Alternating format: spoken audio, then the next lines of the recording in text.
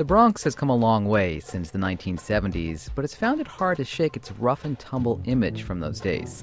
A new book includes a collection of dark tales set in the borough, but perhaps strangely doesn't really reinforce the negative stereotypes about the borough. Good morning, I'm George Boldarchy, and this is Cityscape on 90.7 FM and WFUV.org.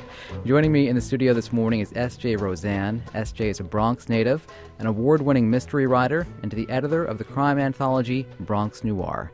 S.J., thanks for being here. Oh, George, thanks for having me. Bronx Noir is part of a larger series, right?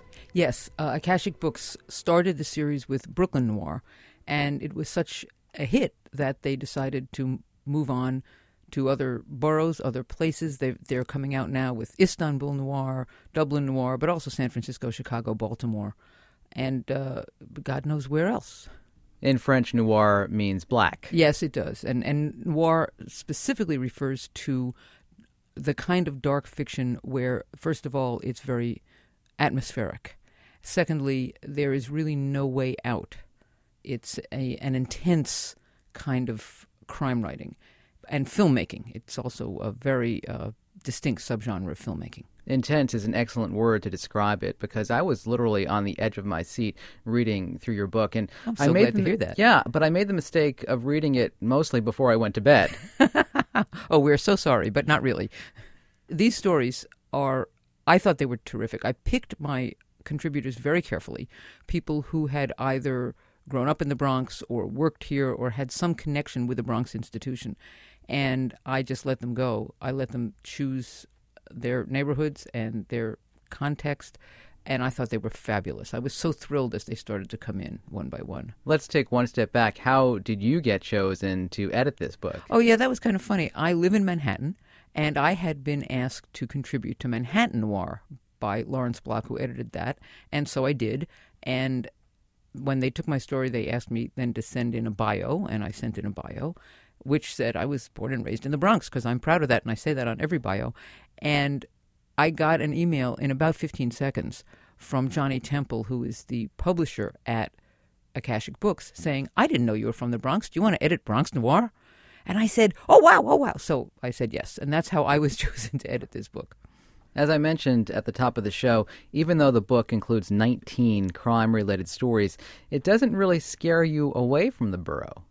I was hoping that would be true. What I wanted was for people to read the book, and then if a transfer beam came and picked them up and put them down at a place in the Bronx, they could look around and say, "Ooh, I've been here. I read that story. I recognize this place."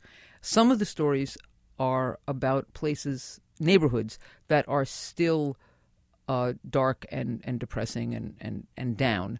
Some of them are dark stories set in places you wouldn't think of as dark, like the zoo.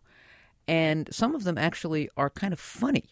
There are three with a funny tone and cheerful endings. So I didn't want people to read the book and have it reinforce that whole image of the Bronx when Jimmy Carter stood on the street corner and cried. That was a long time ago. And the upsurge in the Bronx was a long time coming.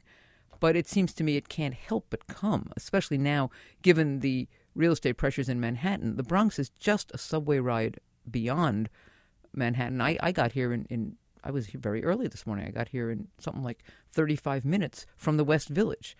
When you have that kind, and the building stock up here is so gorgeous, I could go on, but I think that the Bronx has to have a real renaissance, and I think that I didn't want this book to reinforce that other image. I wanted this book to make people think, "Ooh, I didn't know that was in the Bronx, and that, and that, and that." And I'm very pleased that I got that mix. Some of the stories in the book take place in locations right around here. We're based on the campus of Fordham University. There's a story that's based over at the Bronx Zoo, and your story, Hot House, takes place right across the street at the Botanical Garden. Yes, I took the garden myself. I felt a little guilty about it, but I was the editor, and I really wanted to do the garden, and I wanted to do it in winter because it's, first of all, gorgeous in winter, but secondly, the contrast between the greenhouses where it's like a jungle and the outdoors, it just was made for an atmospheric piece. And that was why I did that. Can you read a little from Hot House? I would love to. I'll read the beginning. I'll read the first page or so. A week on the lam. The beginning, not so bad. In the first day's chilly dusk, a mark handed up his wallet at the flash of cold steel. Blubbering, "Please don't hurt me," he tried to pull off his wedding ring, too. For that, Kelly punched him, broke his nose. But didn't knife him. Kelly didn't need it, a body. He jumped the prisoner transport at the courthouse. A perforated citizen a mile away might announce he hadn't left the Bronx. Which he'd have done, heading south, heading home, risking the wanted flyers passed to every cop, taped to every cop house in every borough, if he hadn't found the woods. Blubber's overcoat hid his upstate greens until Blubber's cash bought him coveralls and a puffy jacket at a shabby Goodwill. Coffee and a Big Mac were on Blubber, too, as Kelly kept moving, just another zombie shuffling through the winter twilight. Don't look at me, I won't look at you.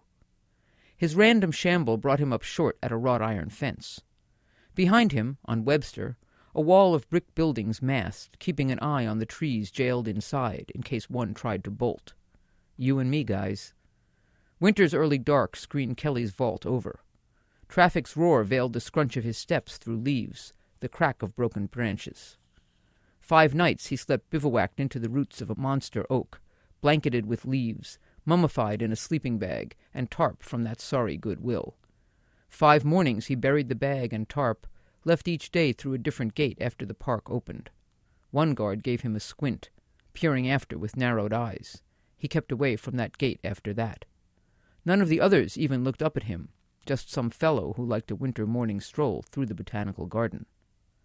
The grubby Bronx streets and the dirty January days hid him in plain sight, his plan until the heat was off. He thought of it that way on purpose, trying to use the cliché to keep warm. Because it was cold here. Damn cold, bone cold, eye-watering cold. Colder than in years, the papers said. Front page cold. Popeye's, KFC, a Cuchifrito's place. They sold him chicken and café con leche, kept his blood barely moving. Under the pitiless fluorescence and the stares of people with nothing else to do, he didn't stay. The tips of his ears felt scalded. He got used to his toes being numb. This guy is a murderer, but yet you feel for him. You sympathize with him. Yeah, well, I actually wasn't sure who he was when I started, but I knew he wasn't an entirely bad guy. And I knew that whatever he'd done not for reasons that you could forgive him for, but for reasons you could understand. I think that that to me is the interesting thing about both criminals and non-criminals, is to understand why they do what they do. People have such an incredible range of motives for their actions. And I wanted to make him a person who was doomed, as there's a classic definition of noir that says a noir story is about a not-so-good man or woman who tries for once to touch something good and fails. And that was what I wanted for Kelly, but he had to be then somebody that it would matter to you that he tried and that he failed. So that was where he came from. The most dramatic part of the story takes place at the conservatory over at the garden. Yes. I did some research there in the winter. I love to do research. I do a lot of it, and I always drag my friends along. And I did winter research in that building when they had the train show on. And it was hard to keep my eye on my research, which had to do with the roof and how it was constructed, because the trains were so fabulous, and the buildings that they make over there out of trees and branches and stuff. But yeah, it takes place in that building, which is an old building, recently renovated. And the greatest thing that I discovered during the research was the lift that takes you to the catwalk above. And I thought, because it's hidden, unless it's moving, you don't know it's there. And I thought, this is a fabulous device, and I have to use it. And that kind of gave me a structure for the whole story. I had to say that I didn't look at the conservatory the same way this morning on my way in after reading your story. Oh, I'm so glad to hear that. It's unlikely, in fact, that the events in my story could take place the way I have them, but not impossible.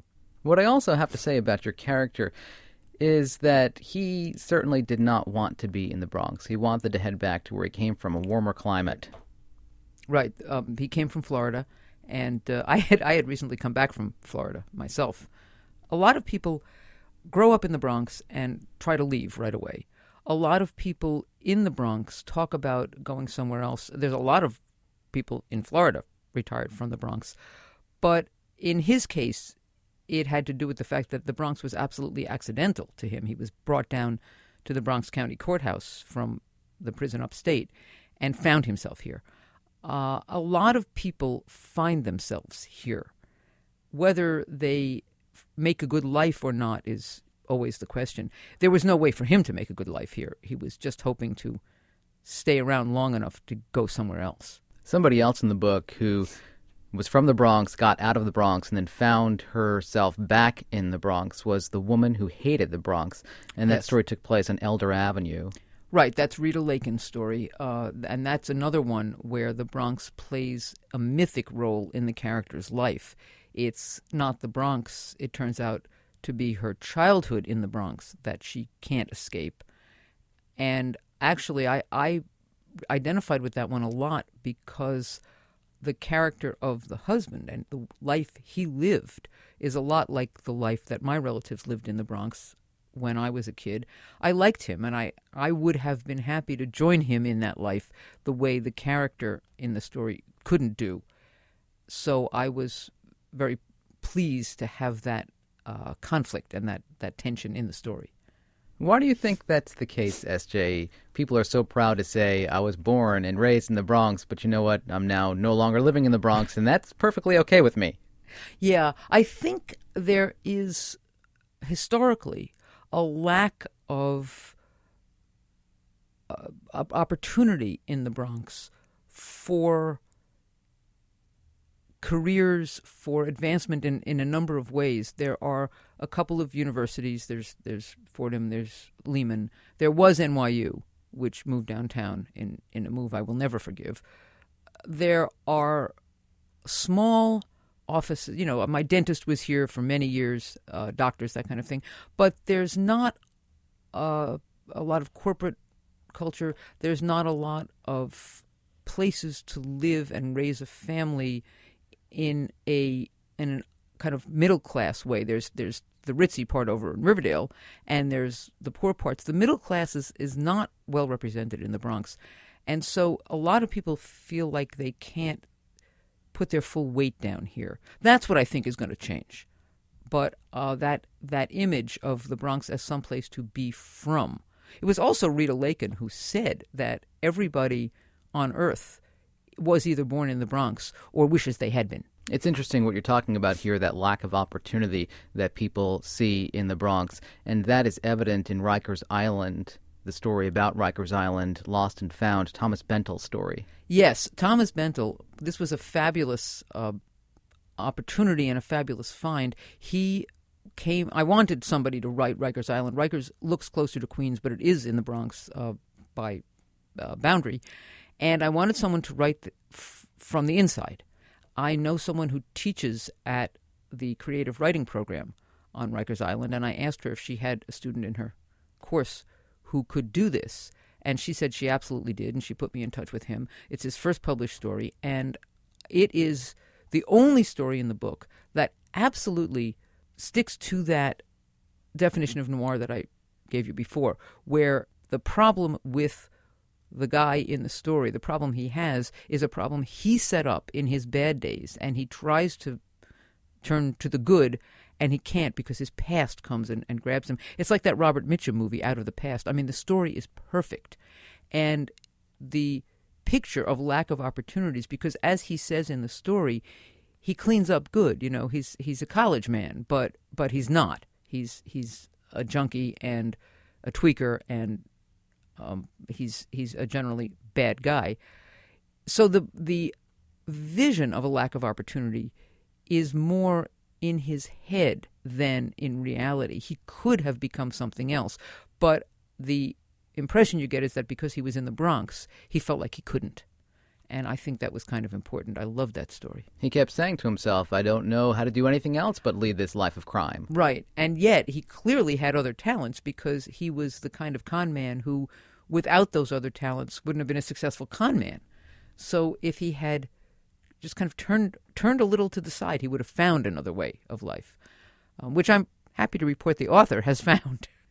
What's also great about the story, of course, is that it takes us inside Rikers Island, a place that we all hope we don't end up. Right. But it's really interesting. You know, Rikers Island is the largest penal colony in the world, defined as a penal colony, and not by the people who run it, but by other people, and not a jail or a prison, because there are a lot of people there who have not been convicted of a crime. They're awaiting trial, and they can't make bail. So they're there, and they're there for months and months. And so it's a whole world. A very elaborate world. And yes, it was a very interesting vision of that world. Of course, many of the folks trying to make it here in the Bronx are immigrants, and we're introduced to an illegal Chinese immigrant in the Bronx in one of the stories, that is Terrence Chang's Gold Mountain, a very interesting story that takes place around Lehman College.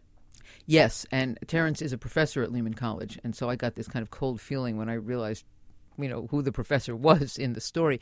This is a terrific story because it gives us a view of the life of this man. And Terrence did kind of the same thing I did. He took the bad guy and made him sympathetic.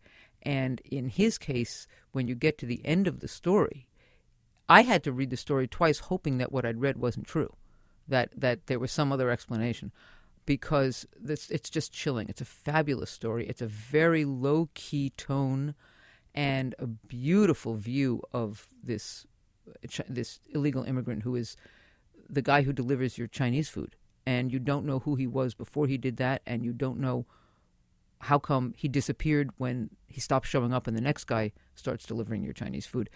This story I thought was just super. And Terrence had never written a short story before. He's got a couple of novels, but I got in touch with him. I had read Sons of Heaven, his early novel, and when I found out he taught in the Bronx, I thought, oh, good. That's a connection. I want that man. And this is just a terrific story he turned in. And it also allows us to take a story that made headline news and really let our imaginations run wild with it, because it takes us to the Golden Venture grounding, that ship that ran aground off Long Island. Yes. It starts from that, from the illegal immigrants who poured off that ship, the ones who died, the ones who lived. And this delivery man is one of them, but not just anyone. This is Cityscape on 90.7 FM and WFUV.org. Good morning once again. I'm George Bodarky. I'm joined in the studio this morning by S.J. Roseanne. She is the editor of a new crime anthology called Bronx Noir. The one story in the book that really took me by surprise, the ending really allowed me to say, I did not see that coming, was Rude Awakening, Lawrence Block's story, set in Riverdale. I didn't see that coming. I thought this woman was the victim. She was not the victim. There you go. He does that. He does that a lot. He'll string you along and you'll say, oh, this is really good, and this is what a mood, and I see what's happening, and and then he'll turn it around. And he does that sometimes with women characters. I really was quite taken with that story, with the simplicity of it. He's a master. He's been at this so long. There's not a spare word. There's not an extra image. Everything is there. And you get to the end, and really you feel like you tripped and fell, and you have to get up and read it again to see how it was set up. Yeah, that was beautiful. Don't want to give it away because it's a great story if someone wants to read it, but it does have to do with a one-night stand that has an ending that really takes you by surprise. Yeah. Women as victims in the book, the women who are really victims in the book, are the prostitutes, the Latina prostitutes that we meet in the South Bronx, Hunts Point. Yeah, I had two Latino writers give me stories about underage prostitutes, and I thought, it's an interesting phenomenon they're writing about here. I took both stories because they were both really good, and I thought, why penalize one guy because the other had a similar subject matter? And the stories are different enough. They were unusual stories. Abraham Rodriguez Jr. and Stephen Torres. They were unusual stories, both of them, in their approach to the prostitutes, to these young women. Rodriguez's story is, again, almost classic, as this young girl suddenly who has been telling herself this life is fine with her, suddenly realizes maybe it isn't and tries to do something about it, and there's no way. The Torres story is different, and I don't want to give away the ending of that, but it was more elaborate and made it clearer where the power is and whose fault this level of poverty and desperation is. and I thought they were both terrific. Yeah, the Torres story really has many layers to it, from police corruption to someone who did something bad trying to turn her life around. Really a lot involved there. Yeah. He's a delicate writer. He has a new book coming out, which I would love to tell you the name of, but I don't remember. But it's coming out very soon. Are all of these stories original? All of them, yeah. In fact, I want to make a little tribute here. The book is dedicated to Grace Paley, who just died, and I wanted a story from her. And Johnny Temple will only use new stories in the original stories in the noir series, and I asked Grace Paley for a story, and she said she was ill and she couldn't write a new story. And she said, besides, I don't think I could do that for a book like that, because my childhood in the Bronx was too happy. And I thought that was a great line. Now, as it turns out, let me plug the next book, which will be out God knows when. But the exception to the new story rule is the classics. Brooklyn Classics has come out, and Bronx Noir 2, which will also be classics, we have gotten the go-ahead. We're going to do that book, and this will be reprints of stories set in the Bronx by, I want to go back to Edgar Allan Poe, and Grace Paley has a terrific story I want to use for that. So, in fact, we may get a story of hers in the book after all. But we'll look forward to reading that when it comes out. I hope so. One of the more imaginative stories in this book, Bronx Noir, is the Big Five, Joseph Wallace. He takes us to the Bronx Zoo, and wow, what happens there? Yeah, I thought that was fantastic. And that's another one where you're reading along and you think, oh, I can see what's going on here. And you get to the end and you realize you were just wrong. I loved that story. I picked Joseph Wallace because he is not a Bronx native, but he, in his nonfiction career, is kind of Mr. Natural History. He's written books about the Museum of Natural History. He's written on the Bronx Zoo. He knows this stuff, and I knew he could do the zoo, and in a way that nobody else would do it. And that one I thought was enormously successful, and made you go back and reread it. I loved the ending on that one. Without giving away the ending, let's just say that this man goes hunting in the Bronx Zoo. First of all, that's shocking enough, but of course we get even more shocked later on. Yeah. It's the whole thing was just terrific. And again, he did it in the winter for the same reason. He said that he's been to the zoo in the winter. It's a totally different place, and he wanted people to see that place. Again, as we talked about earlier, it doesn't make you afraid to go to the Bronx. In fact, what it did for me, it made me want to visit these places. It made me want to go to the Bronx Zoo. It made me want to go to the Botanical Garden. Oh, excellent. I was hoping that was true. I was hoping that people would read the story, Sandra Kitt's story set on City Island, and say, I didn't know there was a place like that in the Bronx.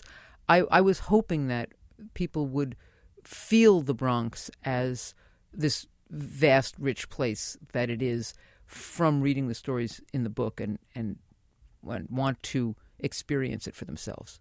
A couple of the writers in the book were guests on Cityscape in the past. Kevin Baker, the author, he wrote Strawber's Row. He was here to talk about that. We also had him talking about Dreamland, his other book, part of that City of Fire trilogy. And we also had Ed D. on the show, a former police detective who wrote The Con Man's Daughter. Right. And he also wrote in this book, he takes us to Van Cortlandt Park. Van Cortlandt Park, right. He was great. I said, pick an area. I told them all, pick your area and put a dot on the map, and he said, leave me for last and assign me a place. I patrolled the entire Bronx. I can do any place. So, give me something that nobody has chosen that you want in the book. And in the end, I said, pick one of the big parks, any of the big parks, but I want one of the parks, and that was the one he picked. And I love that's one of the stories that makes you laugh, that keeps you from getting really depressed, and that people will say there's a park that size where you can ride horses in the Bronx. I didn't know that, so I that was terrific that he came through like that. Yeah, that's just a funny story. No one is killed in that story. Right. There's nothing really dark, but the bad guy does get his comeuppance. He certainly does. Very comical way. Yeah. Kevin Baker, who's a great author, he takes us to Yankee Stadium. The cheers like waves is his story. I asked him to do that because he is writing a history of baseball in New York. And I thought, this is a man who he can take any era, he can do whatever he wants with baseball, and he agreed to do it. And he gave us this story in which Yankee Stadium figures in intrinsically, but the book is not about baseball. It's not about the story is not about baseball or the Yankees. It's such a great use of the stadium. I was a little in awe of that. So that was really terrific that he did it that way. It's a very oblique dealing with the stadium. It's very interesting how the cheers from the stadium are used to mask gunshots. Yeah, which, when you think about it, if you're right outside the stadium, could work really well, because as soon as something big happens and there's this huge noise, and then I started thinking what it must be like to live near the stadium and hear this noise the way you do when you live near the subway and you hear the rumble all the time. It must be a very interesting kind of, intrusion in your day. We mentioned Ed D., who is a former New York City police detective. You have other writers in the book who were involved with the police department or the corrections department, right? Pat Piccarelli, who was a cop. I have Suzanne Chazen, whose husband is a fire lieutenant. But yeah, Pat Piccarelli was a cop, did a lot of work in the Bronx, ended up teaching firearms, was retired as the youngest lieutenant, I think, and now is private eye. And he did Arthur Avenue. He did I thought, dynamite story about a aging mafia don, which I just, it was very moving story. And Suzanne writes firefighters. She's been married to a firefighter for many, many years and lived that life. And she wrote, again, a moving and a kind of chilling story about a firefighter really losing his mind. Her story is called Burnout, and this firefighter simply can't get a good night's sleep. His wife kicked him out. He's living at the firehouse, and he does some pretty nasty things. Yeah, he can't get a good night's sleep, and it becomes an obsession with him, trying to sleep, trying to surround himself with quiet and with peace. And of course, living in a firehouse, you can't do that, whether it's your shift or not. And the entire metaphor of the quiet that he needs becomes really a metaphor for his life and what's wrong with it, and the fact that he has no mental peace at all. But again, even though he's in the end the bad guy, you develop a sympathy for him. There's a really moving point at which he realizes that his wife never actually loved him. He says, like he says, it was all about the coat. It was because he was a firefighter. That's what she loved. And she never had an idea who he was. And that's sort of his problem all the way through the story. And ultimately, it drives him to his own destruction. And I really like that understanding of the guy. And again, not forgiving him for the things he did, but an understanding of what drove him over that edge. This story takes place around Jerome Avenue. What did you do, S.J.? Did you take out a map and say, this is where I want these stories to be told? Not exactly. I did have a big map, and I asked people, some people like Joseph Wallace, I asked to do the zoo, and I put a big X on the zoo. But other people I asked to pick a street corner, which didn't have to appear in the story, but I wanted a place where they were anchored in geography. And once they did that, I put an X on that street corner, and then if somebody else responded and was too close geographically, I told them no, that neighborhood was taken, choose another. Do you have a favorite in the book? Oh, I can't say that. I like my own because I wrote it and I understand it. I don't know. I think I would just, hug them all. The book is Bronx Noir. The editor is S.J. Roseanne. Thank you so much for coming in. Thank you so much for having me. This has been fun. And when we do Bronx Noir 2, the classics, I'd love to come back. Bronx Noir is out now. It is. It is available at your local bookstore, at your local independent, at your big bookstore, and online. And the publisher is? Akashic Books. SJ, thanks again. Thank you. And that's it for this week's Cityscape. I'm George Boldarchy. Remember, you can find past editions of Cityscape and learn how to podcast the show at wfuv.org. My thanks to producer Jody Abergant. Have a great weekend.